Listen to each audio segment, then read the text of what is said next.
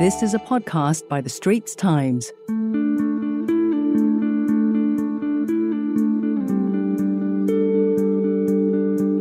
Welcome to Work Talk.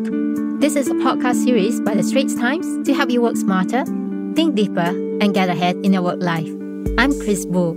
Before we move on to the podcast, I would like to tell you that Straits Times is launching a new newsletter today, May 9. Let me introduce my colleague, Joanna Xiao, our Manpower correspondent. Joanna curates the newsletter, which will help you get ahead in your career and personal finance.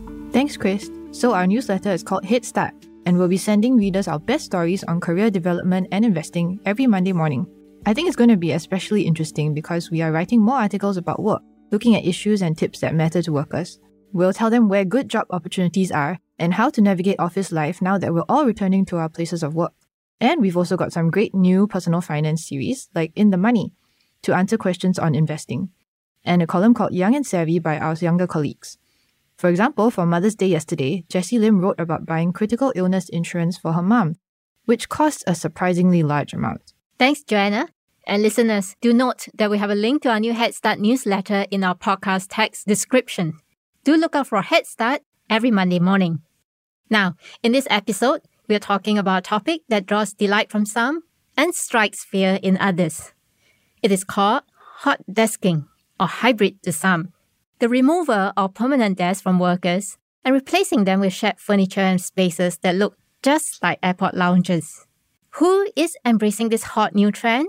How will hot desking change the way we work? How should workers respond when they lose their desks? Joining me to talk about this are Chen Tang, the strategy principal at Unispace, a workplace consultancy. Welcome to the show, Chen. Hi, Chris. Thanks for having me. And we also have Joseph Kong. Joseph is the Assistant Director at ACE, the National Trade Association for Startups. Glad to have you on the show, Joseph. Hi, Chris. Thanks for having me. Thank you. Chen, let's start with you. Hot desking has been around for more than 2 decades, but the pandemic has really brought it to the forefront. Tell us the trend that you're seeing on the ground. Yeah, I think it's a very interesting topic. So I think that term hot desking, or some people in the industry might call it hybrid working or activity-based working. It's been around in most of the Western markets for, the last 10 or 20 decades. So, for example, the big consulting firms, like tax firms, the big banks have been doing this already globally. In Singapore, however, we haven't actually seen, too much of this being implemented pre-COVID. So what COVID's really done in the last 2 years was really accelerate for Singapore especially, but several other regions in Asia, this process of shifting towards something that's, more referred to as hot desking or, hybrid working. But in terms of Singapore companies now post-COVID, we are seeing that a large percentage have been either considering or are already implementing hybrid working or hot desking in their Singapore offices. So, traditionally, some of the more traditional industries, such as legal, for example, would not ever consider doing something like this in Asia. However, now even the legal firms are starting to explore what is the next steps in hybrid working, and by association, hot desking is going to look like for them. And for different companies and different firms, it's going to look very different. Would you say you are getting more than 50% increase in inquiries, for example? Yes, I'd say 80% of the clients we're working with are looking to implement some form of hybrid working, if not more. How much savings are we talking about for companies that are considering adopting hot desking? It depends. So you have the really large companies and, you have your PwCs, those kind of consulting firms or the big banks. They would have already been on some kind of hot desking format pre-pandemic. It wouldn't have been as drastic as what we're seeing now. But for companies like that, they're pushing for 50% reduction in real estate. But more commonly, what we see is there's a lot of companies who are embarking that first step. So pre-COVID, they had 5 days a week, mostly, and everyone had their own desk and they didn't have to hot desk and share and do all of these things. And for those companies, which are more common in Singapore, they're looking at anything between a 10% to a 30% reduction in their space. So, that's factoring in the growth of their headcount. It's factoring in, do they want to repurpose some of the space savings into things that are more useful, like bigger, staff, cafe, social spaces, more meeting spaces. So roughly, I'd say 10 to 30% for majority of companies would make sense. So I guess as an example, if you had a 200 people office in downtown Singapore, your rent itself, forgetting everything else, your biggest cost is rent when it comes to real estate. It's going to be around $2.93 million loosely. And if you're saving 25% of that, you're saving $700,000 a year, and your lease will be several years. So you're saving, a couple of $1 million. That's quite considerable. What are the pros and cons of hot desking? We have got people who are for and people who are very resistant to it. Is there a hybrid format where we get to keep both the good stuff of hot desking and permanent desks? Yeah, so I'll start with the pros. I think the biggest pros are, it's really for everyone, right? The company's saving money, but also it's potentially actually rethinking the way they do things, which actually can make things more efficient. Leaders and managers also benefit because they get more flexibility, but also, that process of rethinking how the team works, how people come together, how they meet, is also a very beneficial process. And then I think the biggest one is for the employees, which, we've heard that across the world, including Asia, 85% to 90% of people want some degree of flexibility in the future after COVID. So, for the majority, that's something they, really like. And Joseph, I'm not sure if you're seeing, similar things out there or if this is sounding all new to you. I think young companies, young businesses, they are quite open to this. Their employees are open to this, and they are generally comfortable with such an arrangement. And this is, of course, from day one, because a lot of startups, they would have financial considerations. That's one. Two, they usually prefer and they enjoy this very collaborative kind of culture and workspace. And that arrangement allows for that. I want to get down to this, why workers resist hot desking. We are seeing workers who want to do 3 days a week in the office, but they want to keep their desk too. Where are they going to put their golf clubs? Where are they going to put their photographs, right? So tell us, what are the reasons that workers resist hot desking and what bosses can do to overcome their resistance? Yeah, this is actually the biggest challenge, and maybe one of the biggest cons to hot desking is actually if you're a company trying to go to hot desking for the first time, you'll face a lot of resistance. Managers will be scared that their teams aren't as productive. But this is actually untrue, right? A lot of data shows us that people have been more productive, when everyone was working from home full time the last 2 years. So, that's a bit of a myth. And secondly, for workers, I think it really comes down to the psychology of things. If I'm working hard for this company and I perceive as I'm losing something that used to belong to me, I feel like maybe the company values me less now. However, that's not the case, right? It's really about the flexibility and the upsides that, this new system brings. For example, people can now choose to work more remotely sometimes. They can, have better work-life balance. They can actually be more intentional about when they go in. And I think not everyone's an extrovert. So many people actually prefer the time to stay at home, recharge, have that balance. And then when they go into the office, actually be more, friendly and open to their colleagues. So there's a lot of benefits, but I think people just have to get through that first step of change. And what we've noticed in the market is that every company doing this for the first time faces the same challenges, but almost immediately after people have moved into the new space and gotten used to the new systems,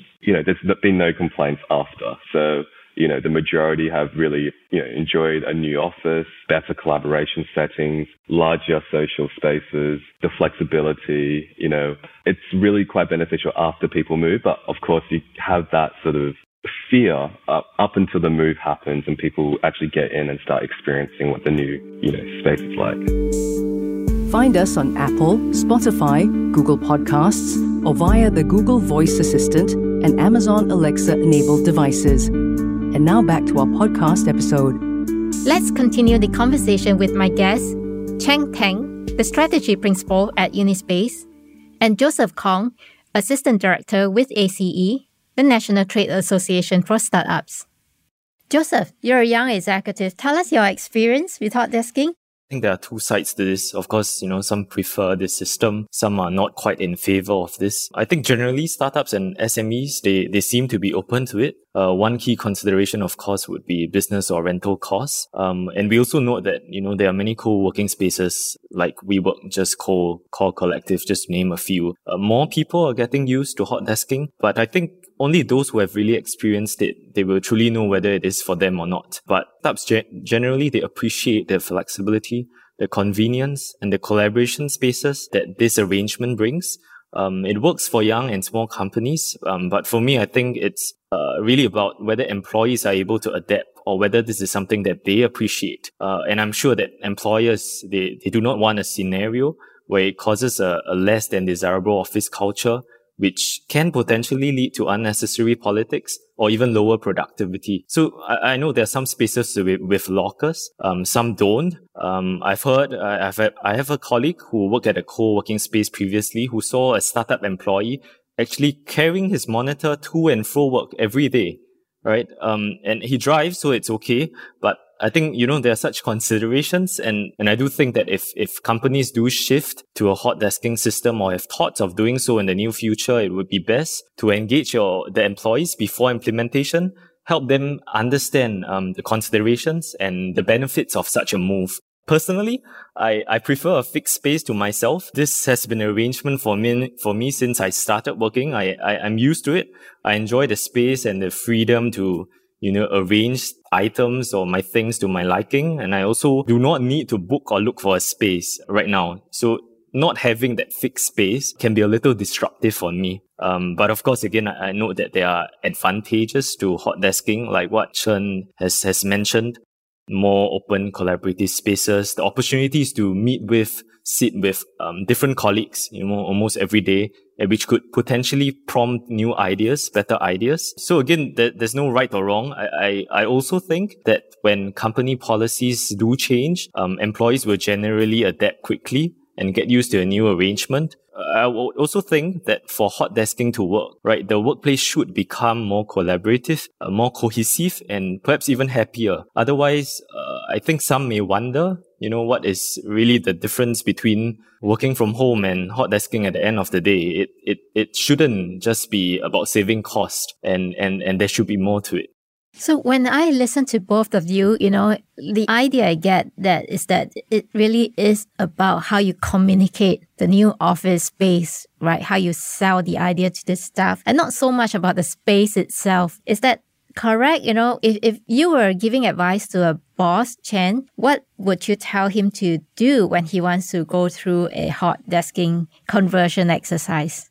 To answer that question, I'll build on what Joseph was saying as well. It comes down to your business. And the key step, I think first, and this is what actually, me and my team and my colleagues do a lot, is we actually go in and understand what is your business structure. So if you're a startup and you're, 100 people with 5 teams, or if you're a multinational with 1,000 people and, 15, key functions, it's really understanding, which of the functions want to and can and make sense to do hot desking for, because I don't think hot desking can work for everyone. So in a bigger business, you'll have individuals such as Joseph, and I don't know how often you go to the office, Joseph, but let's say a certain team or individual for their work needs to go in 4 or 5 days a week, then it doesn't make sense to make them hot desk, because every day they have to come in, they have to go to the locker, get their things, set it up, and then do that every single day. You're actually losing a lot of time with productivity. These people aren't happy because they have to do that every day. So it's not about forcing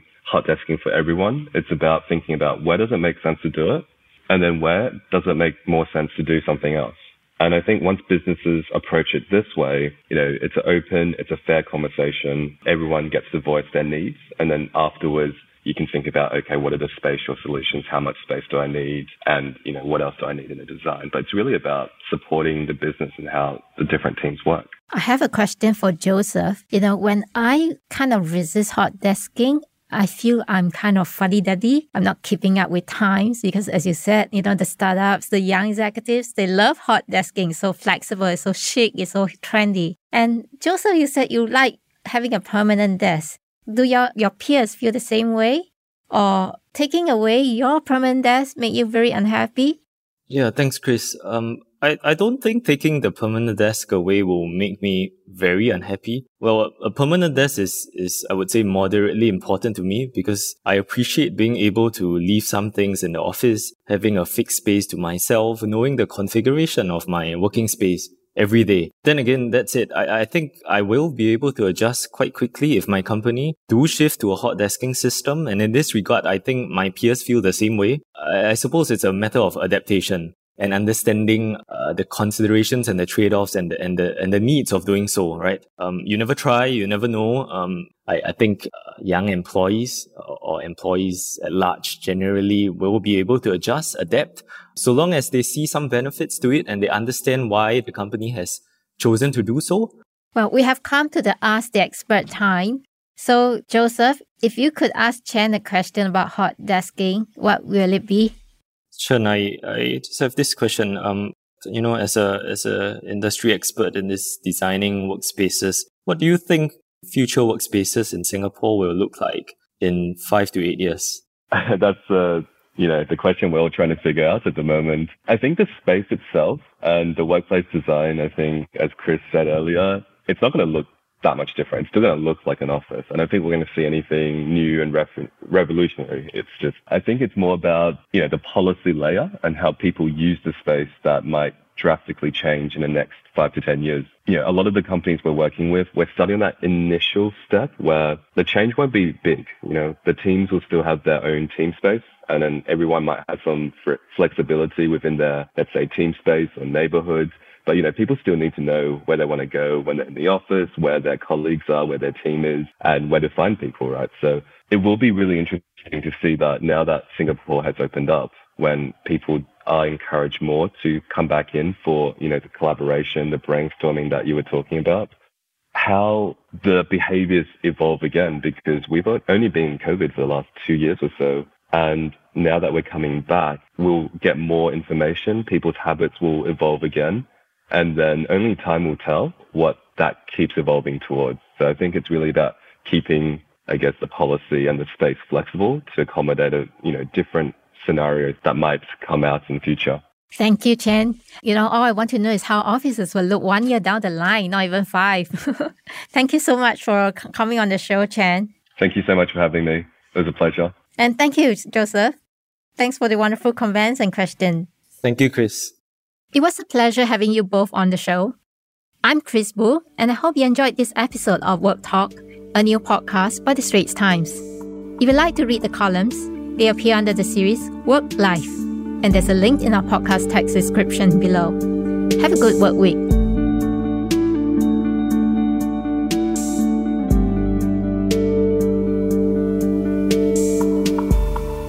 That was a podcast by The Straits Times. Send your feedback to podcast@sph.com.sg. Find us on Apple, Spotify, Google Podcasts, or via the Google Voice Assistant and Amazon Alexa-enabled devices. For more podcasts by The Straits Times, The Business Times, and Money FM 89.3, you can also download the Audio by SPH app. That's AWEDIO.